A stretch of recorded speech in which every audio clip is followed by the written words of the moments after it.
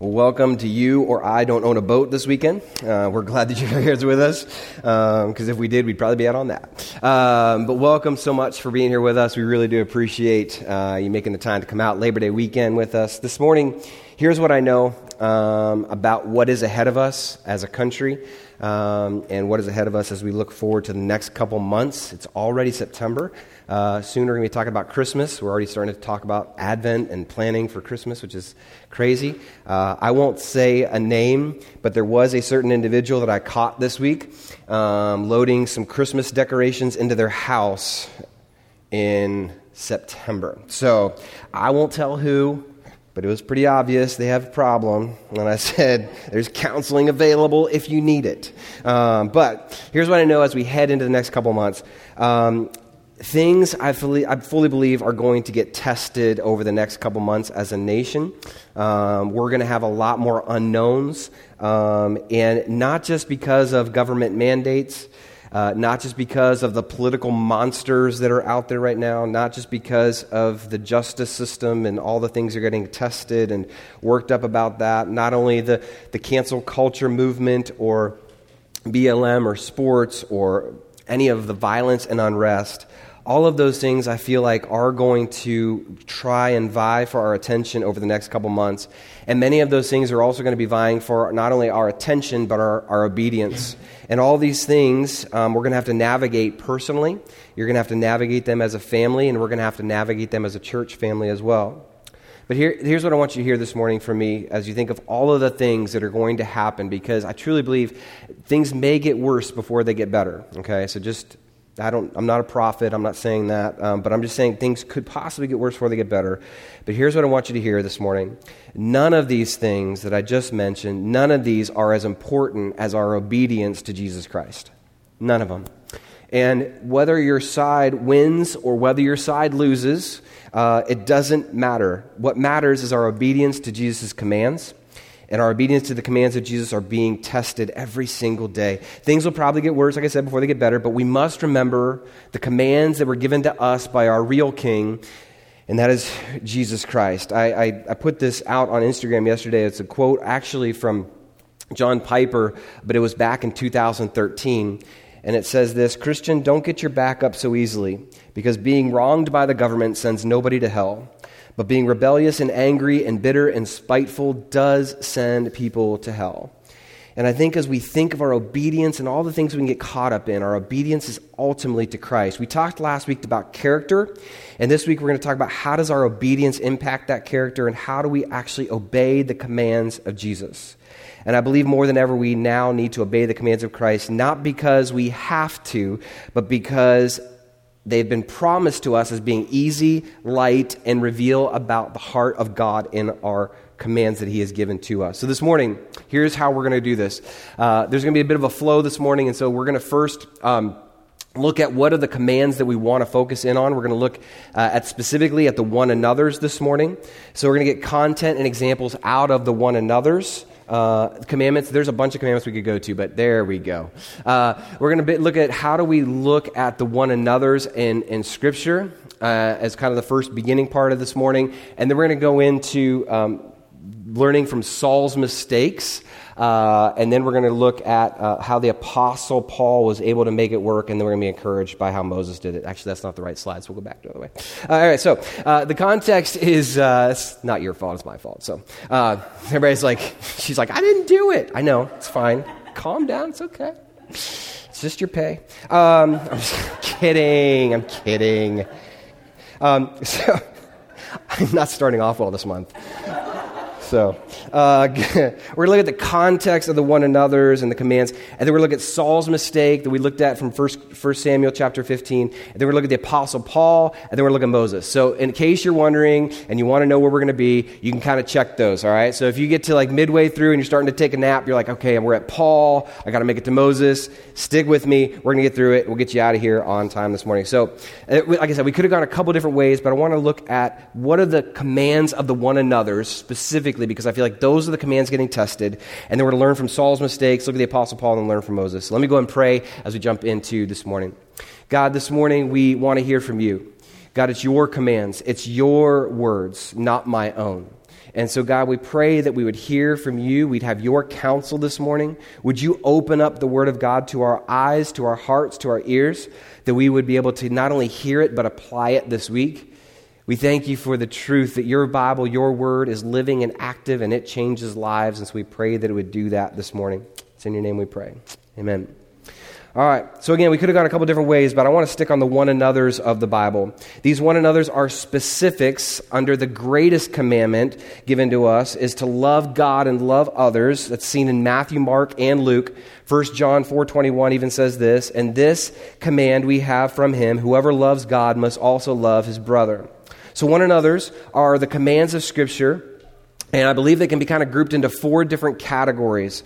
You may have heard some of these, but these categories can go into unity, humility, love, and there's kind of a section of like the rest of the one another's that really don't kind of fit into a category, but they're able to be seen. And so of the one another's, there's probably around 50 to 52 like actual one another's worded in the Scriptures, but there's probably about 47 different commands that we are given as believers of Jesus Christ to say, you are to do these commands. These are the one another's of Scripture. And then I found this beautiful infographic that puts all of them together, and it looks like this. So we are, as commanded by the Bible, to do all of these things. The biggest one is love, and then they go into greater ones of encouragement, be humble, greet, have compassion, don't pay back wrong, offer hospitality, do good, be like-minded. I'm not going to go through all of these. But you can see that's a big list. And those circles are actually the amount of one another's that are actually listed. So love is the biggest, and then you go to encourage, greet, and then humble, and even the greeting, there's some kissing involved. So that whole thing. But all of those one another's are meant as commands to us of the church. And I keep thinking, imagine a church that was able to obey all these commands on a consistent basis, that was able to bear with one another, that was able to agree with one another, that was able to spur one another on in love, that was able to speak songs to one another, be able to be kind to one another, the idea of have equal concern for one another. If we were to live these out, this place would be packed full, because the community that we live in and the nation we live in is looking for these kind of people that live out these one another's. And as we think about how we obey these one another's, we have to look then specifically at Saul and at Paul and at Moses. All right? So that's our context, the one another's. How do we obey these commands? How do we become obedient here? And I'm going to explain how we do that through Saul, through Paul, and then Moses. So first, let's look at Saul. We were in 1 Samuel 15 last week. I'm going to be in there a little bit this week as well. 1 Samuel chapter 15, it was a story that he had been told to destroy an entire nation. He doesn't do it. He throws a party in his honor. And as he's throwing a party in his honor, Samuel comes back and says, hey, what's this bleating of sheep that I hear? And he gets himself in trouble because he didn't do all that he was commanded to do.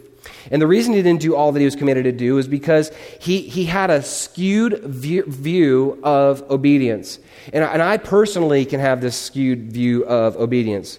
Saul had the wrong theology, and here's what he believed. He believed that as he's looking at all these commands, surely God desires the act of obedience more than he desires the heart behind the obedience.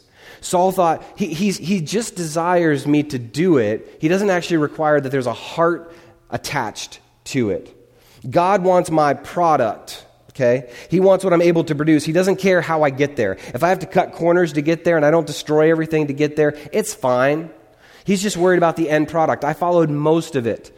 But Samuel reminds Saul in 1 Samuel 15:22 that the Lord actually cares more about our hearts than he does about the obedience or the product at the end of the day. And Samuel said this, has the Lord as great delight in burnt offerings and sacrifices as in obeying the voice of the Lord?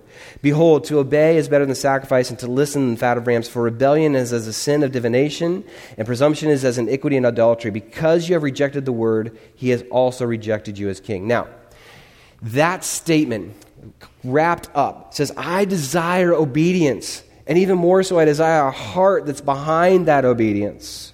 And here's where Saul gets himself in trouble, because he didn't believe these truths about obedience. So I'm going to give you 3 different truths that were found in this 1 Samuel passage that we would be very, very wise to apply in how we obey the one another's or any command in Scripture. So if God gives us a command, here's the thing that I love about obedience. Number 1, God uses obedience to recalibrate our fears. He uses obedience to recalibrate the fears that we have. 1 Samuel chapter 15, looking at verse 15, and also in verse 24, it's repeated. But Saul said, "They have brought them from the Amalekites, for the people spared the best of the sheep and of the oxen to sacrifice to the Lord your God, and to the rest we devoted to destruction." Saul had this huge fear of man more than he had a fear of God. The people made me do it. He repeats it again in verse 24. The people made me do it. And for many of us, we can hear a command, an obedience factor from God, particularly maybe even the one another's, to love one another, to bear with one another. But often we can be fearful of the other. Does that make sense? So in a church, let's say that you have a grievance with somebody, right? Not that this ever happens, but let's just imagine, okay? You have an issue with somebody in the church, right? And you have just been driven, like it's every single minute of your day is absorbed in this thought. And it's like, I can't shake it. I feel like I got to fix this. And here's what happens normally. We run through the scenario in our heads of how we're going to fix it. We run through the conversation, and then somewhere in the conversation, we hit that wall, right? Where we're like, well, when they say this, I don't know how I'm going to respond. So therefore, I'm not going to talk to them. I'll deal with it later. I'll just pray for them, and we'll be fine. And we fear the other person. We fear what the other person is going to say to us, instead of living out the one another, of going to one another, having a conversation with one another, and loving each other enough to obey a command of Scripture. We fear the other person more than we fear God. Ultimately, in that conversation, what we've said is that person holds more sway and weight of how this conversation is going to go, that God holds more sway in how that conversation is going to go. So yes, pray for the conversation, but ultimately be able to face the fear and say, I fear you, God, more, and not obeying your command. Therefore, I will have a hard conversation that I know I need to have.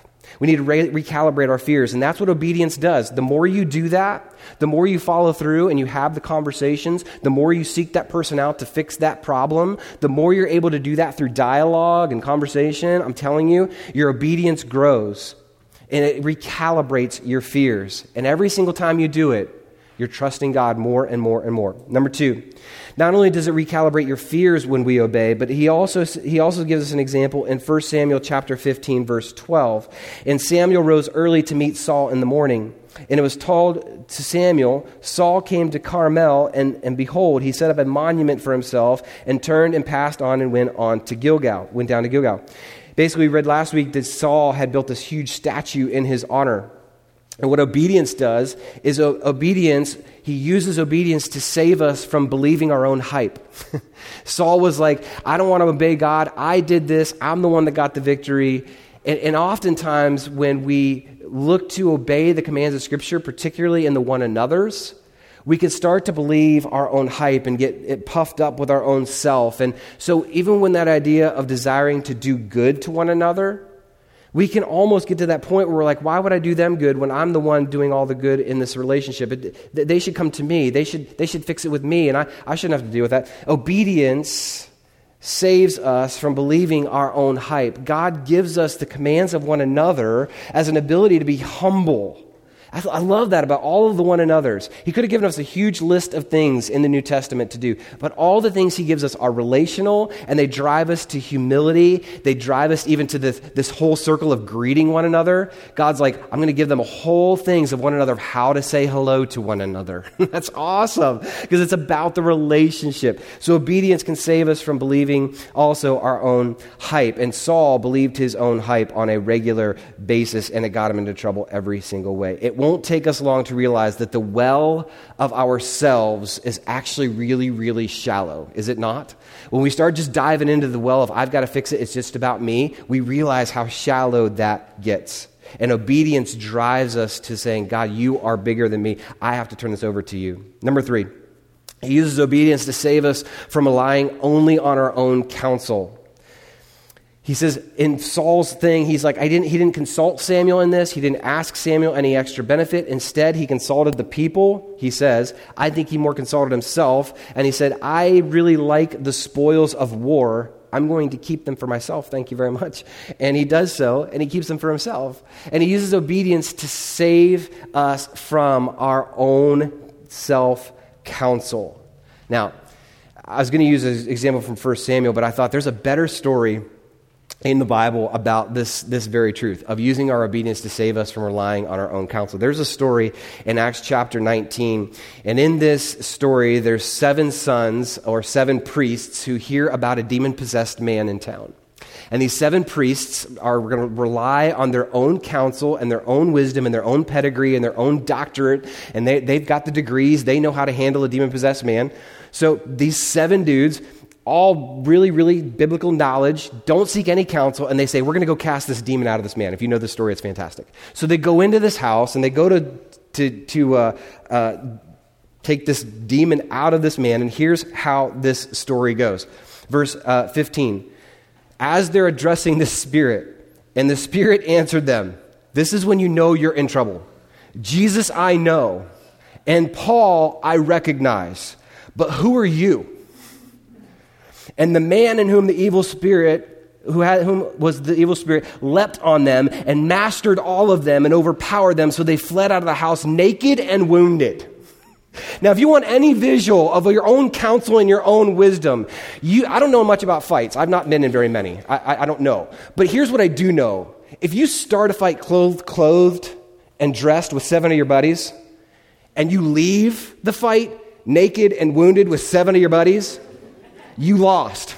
I mean, I don't know what else to tell you. You lost that fight. You didn't win. And these dudes are outside the house being like, dude, where's my clothes? How did this fight go down like this? And there was 7 of us and there was 1 of him. And how did this all work? And it's an amazing story. You got to read your Bibles more often. There's some good stuff in there.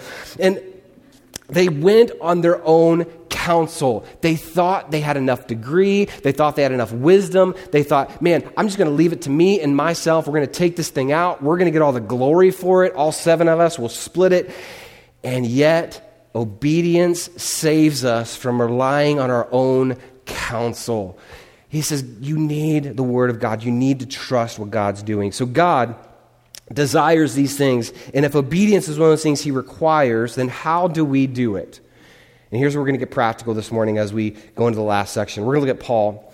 And in Paul's way, he gives us a better way of obedience. And I love this. It's in 1 Corinthians chapter 15, verse 10. If you have your Bibles, you can turn there. If you do not, you can write it down in those little journals, or it will be up here on the screen for you. But here is the better way of obedience. If you feel like you're white-knuckling it through obedience, let me just give you some hope this morning that there's a better way to obey Christ and the commands, specifically even in the one another's. 1 Corinthians 15:10. But by the grace of God, I am what I am, and His grace toward me was not in vain. On the contrary, I worked harder than any of them, though it was not I, but the grace of God that is within me. Here's the thing. Here's your motivation for obedience. It is the grace to obey and not just be saved. See, here's what we think. That this grace that saved us stops and ends at salvation. That grace that brought you into a saving relationship with Jesus Christ is a powerful grace. It's powerful enough to change your trajectory in your whole life. I've talked to so many of you that said, man, I don't know where I would be if Christ didn't intervene in my life and show grace in my life and have this huge, powerful moment in my life to where I turned my entire life over to Jesus. Here's the encouraging news. Here's the encouraging part of the morning, though. That grace that saved you is the same grace that will help you obey. That's what Paul's saying here. That power that rose you from the dead of your own selfishness and sin is the same power that will help you believe. It's not just for salvation. That power will, as we said last week, we'll do this to develop character, which we said character is the will empowered by God to do what is right, God commanded, consistently even when it's hard. That enabled by God is the grace that Paul speaks of. It's the grace that will help you obey. So let's tear this apart real quickly this morning. 1 Corinthians 15, verse 10. He says, the grace of God, I am what I am. Paul is who he is in Jesus Christ because of the grace given to him. So it starts with salvation. I was saved by grace. It's him, and it's only by grace that I am what I am. He goes on. He says, and his grace toward me was not in vain. It produced something. In other words, that grace is continuing to work in the life of the Apostle Paul, even as he writes this letter to the Corinthians. He says, all of this grace was not in vain. It was producing something in me. And that producing led to, I believe, the second part of this verse, and it says that producing of grace continues to, on the contrary, I worked harder than any of them, though it was not I, but the grace of God that is with me. That power that saved Paul was the same power to give him grace so that he could obey. Faith is what enabled grace in his life, and that is what is enabling him to, yes, be saved, but ultimately it is producing obedience in the life of Paul. I love Paul that he breaks this down and he says, it's this same power that saved me is the same power to help me obey. Because if we go to Romans 7, we learn that there is nothing good in us. The things I don't want to do, I do. And the things I don't want to do, I keep doing. Oh, what a wretched man am I. And then you go to 8 verse 1, therefore there is now no condemnation for those who are in Christ Jesus. That is grace, and it is grace to help us believe. John Piper says this in his book called Pleasures of God. Doing something by relying on the strength which God supplies means doing it by faith.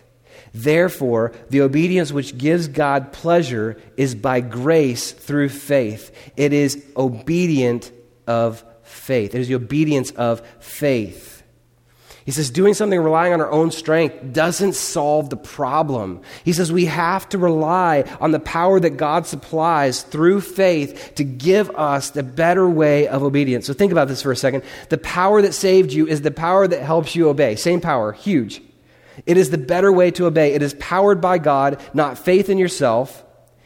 And faith that God's approval is worth more than man's, which goes back to the fear of man or fear of God. It's faith that God's approval is worth more than man's approval. You can have that conversation that's hard. Faith that God is more worthy of praise than you are, so you cannot believe your own hype. God is worthy of the highest praise. We sang it this morning, not myself. And then lastly, faith that his counsel is found in the Bible and it is all that we need. And so we cannot rely solely on our own counsel. Do you see that every single thing Saul wrestled with, every single thing we wrestle with is found in a love and in the promises of God himself. All of this, as Paul says, is enabled, empowered, and directed by God himself. And that seems hard to grasp, so let me maybe break it down a little easier. Actually, I won't break it down. In the same chapter, in that same book, Piper says it like this. God is happy with our obedience when our obedience is the overflow of our happiness with God. Only he says it like that. God is happy with our obedience when our obedience is the overflow of our happiness of God. He says, if the more content and the more satisfied you are in your relationship with Jesus Christ, the more satisfied, the easier it is for you to obey. Think of every single relationship that you have, right? Think of your kids and how often they have to obey you and do what you tell them to do and all those things. Isn't it true that the more they trust you and the more that they are satisfied in their relationship with you, the easier the obedience comes? If it is all about rules and regulations and don't and do and just obey me because I'm your parent, there's no relationship there, they're going to rebel. But if there's a relationship and they trust your heart and they know who you are as a parent, obedience should flow more naturally. And I get it. You know, there's the doubt in the room. Like, I see the looks. You're like, so that's not my kid, so tell me how that works, right? But here's the thing. The more you're able to build the relationship, the easier obedience flows. And the same is true with God. The happier we are with who we are in Christ, our happiness with God is truly reflective of how we can obey. Let me say it like this. Obedience is the confidence in the promises of God. It's the confidence in the promises of God to produce the conformity to Christ through the power of the Holy Spirit. Let me say that again. Obedience is the confidence in the promises of God to produce the conformity to Christ, which is obedience, through the power of the Holy Spirit. All part of the Trinity, all working in our obedience. Every time God asks you to obey, there is a promise attached to it. I fully believe there's a promise somewhere in Scripture attached to that commandment. And he's wanting you to obey so that there's a better relationship there. And it's the power to follow through that he also gives you. Two things real quickly here. This is probably maybe too much in this, but let me just kind of give you these two things, and then we'll give you the last example here. But faith without obedience is this idea of reckless, soft, mushy, and immature kind of obedience. So if it's just faith without if there's just faith, what I mean by that, if I just say, I believe in Jesus, Jesus has me covered to eternity, I'm just going to live in grace, and I'm never going to have to obey because it's all about grace and I don't really have to obey. I'm going to avoid passages like James 2:14, James 2:15. I'm going to avoid passages that say faith without works is dead because I just like faith and grace and it's all about grace. Without obedience, it's soft, it's immature, and it's not right.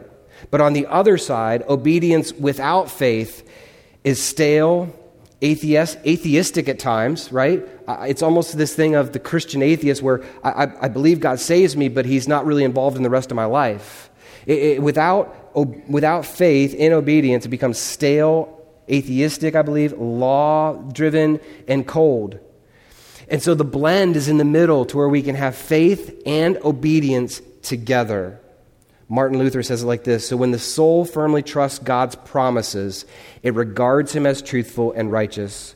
When this is done, the soul consents to his will. The happier we are in Christ, the easier it is to obey. So instead of always worrying about the command, worry about the promise of who God is in that command. Obedience that builds character is found in knowing and delighting in him, enjoying his promises so you can have joy in following his commands.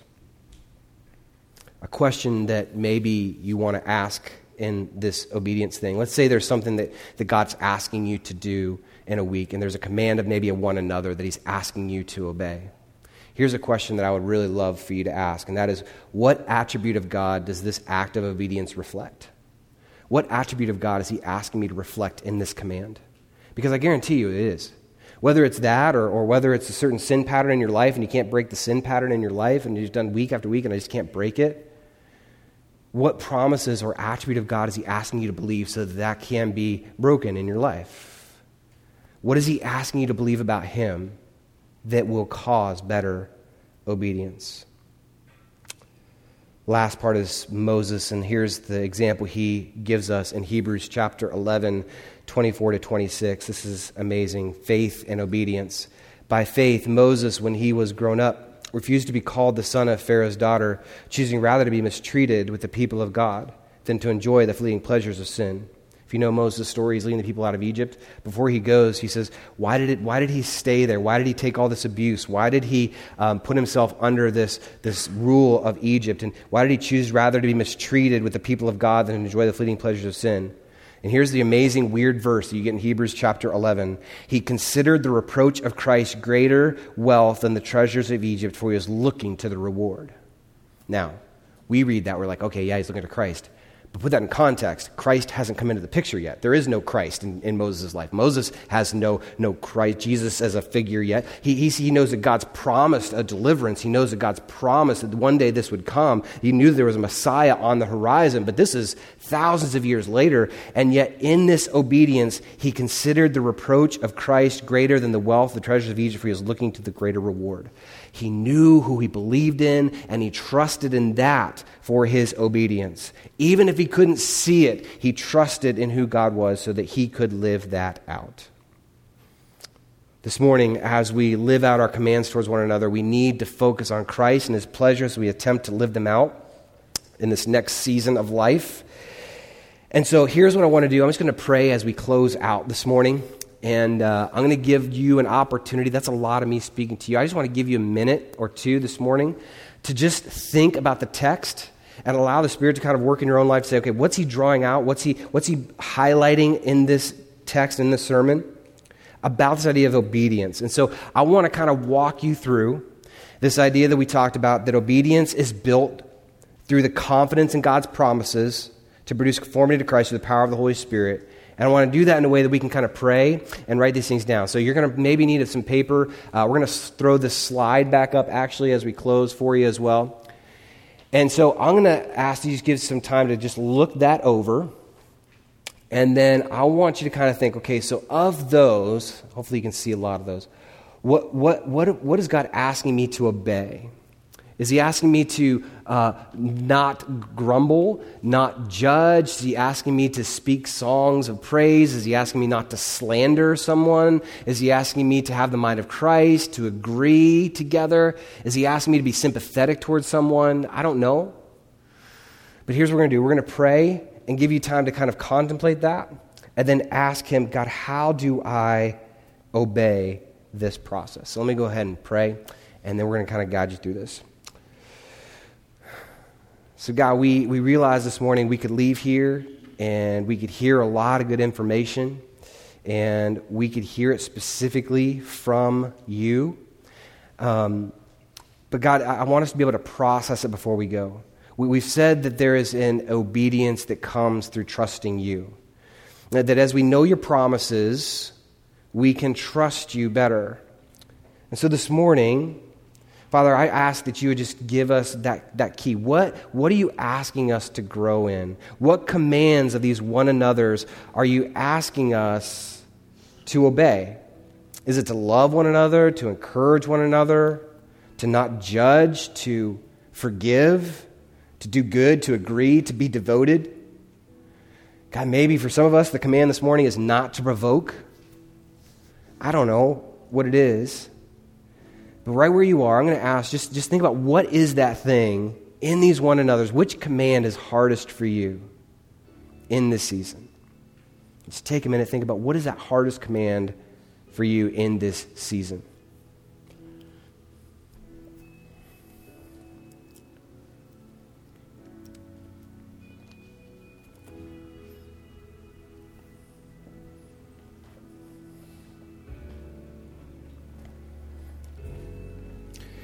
As you think about which command in the season, here's the second part, is what attribute of God is met in that obedience. So in other words, if he's asking me to bear in love, I can look to the cross who said he bore my sins in love for me. If he's asking me to not judge, I can look that he was silent when he went before Pilate. When he's asking me to be patient, I can look and I can see Jesus and how he operated with the disciples. When he's asking me to honor one another above myself, I can look to Philippians chapter 2, who emptied himself on our behalf. God, your promises are good. Your character is good. And God, when I have a hard time obeying, I know that it's because I don't trust your character. So God, this morning, would we trust you? What characteristic, what promise is behind that command? Give you a second.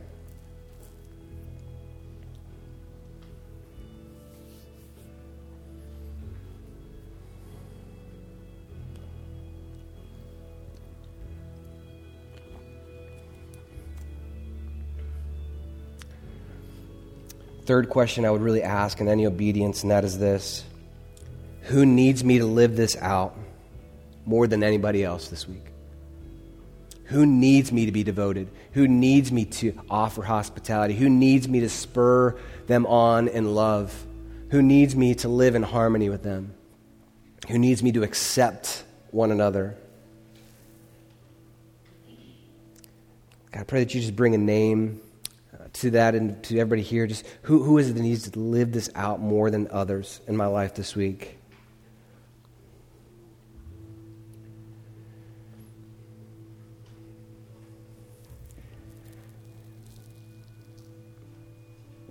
And then last but not least this morning, I want you to leave with some encouragement. I want to promise you something that Jesus promised us.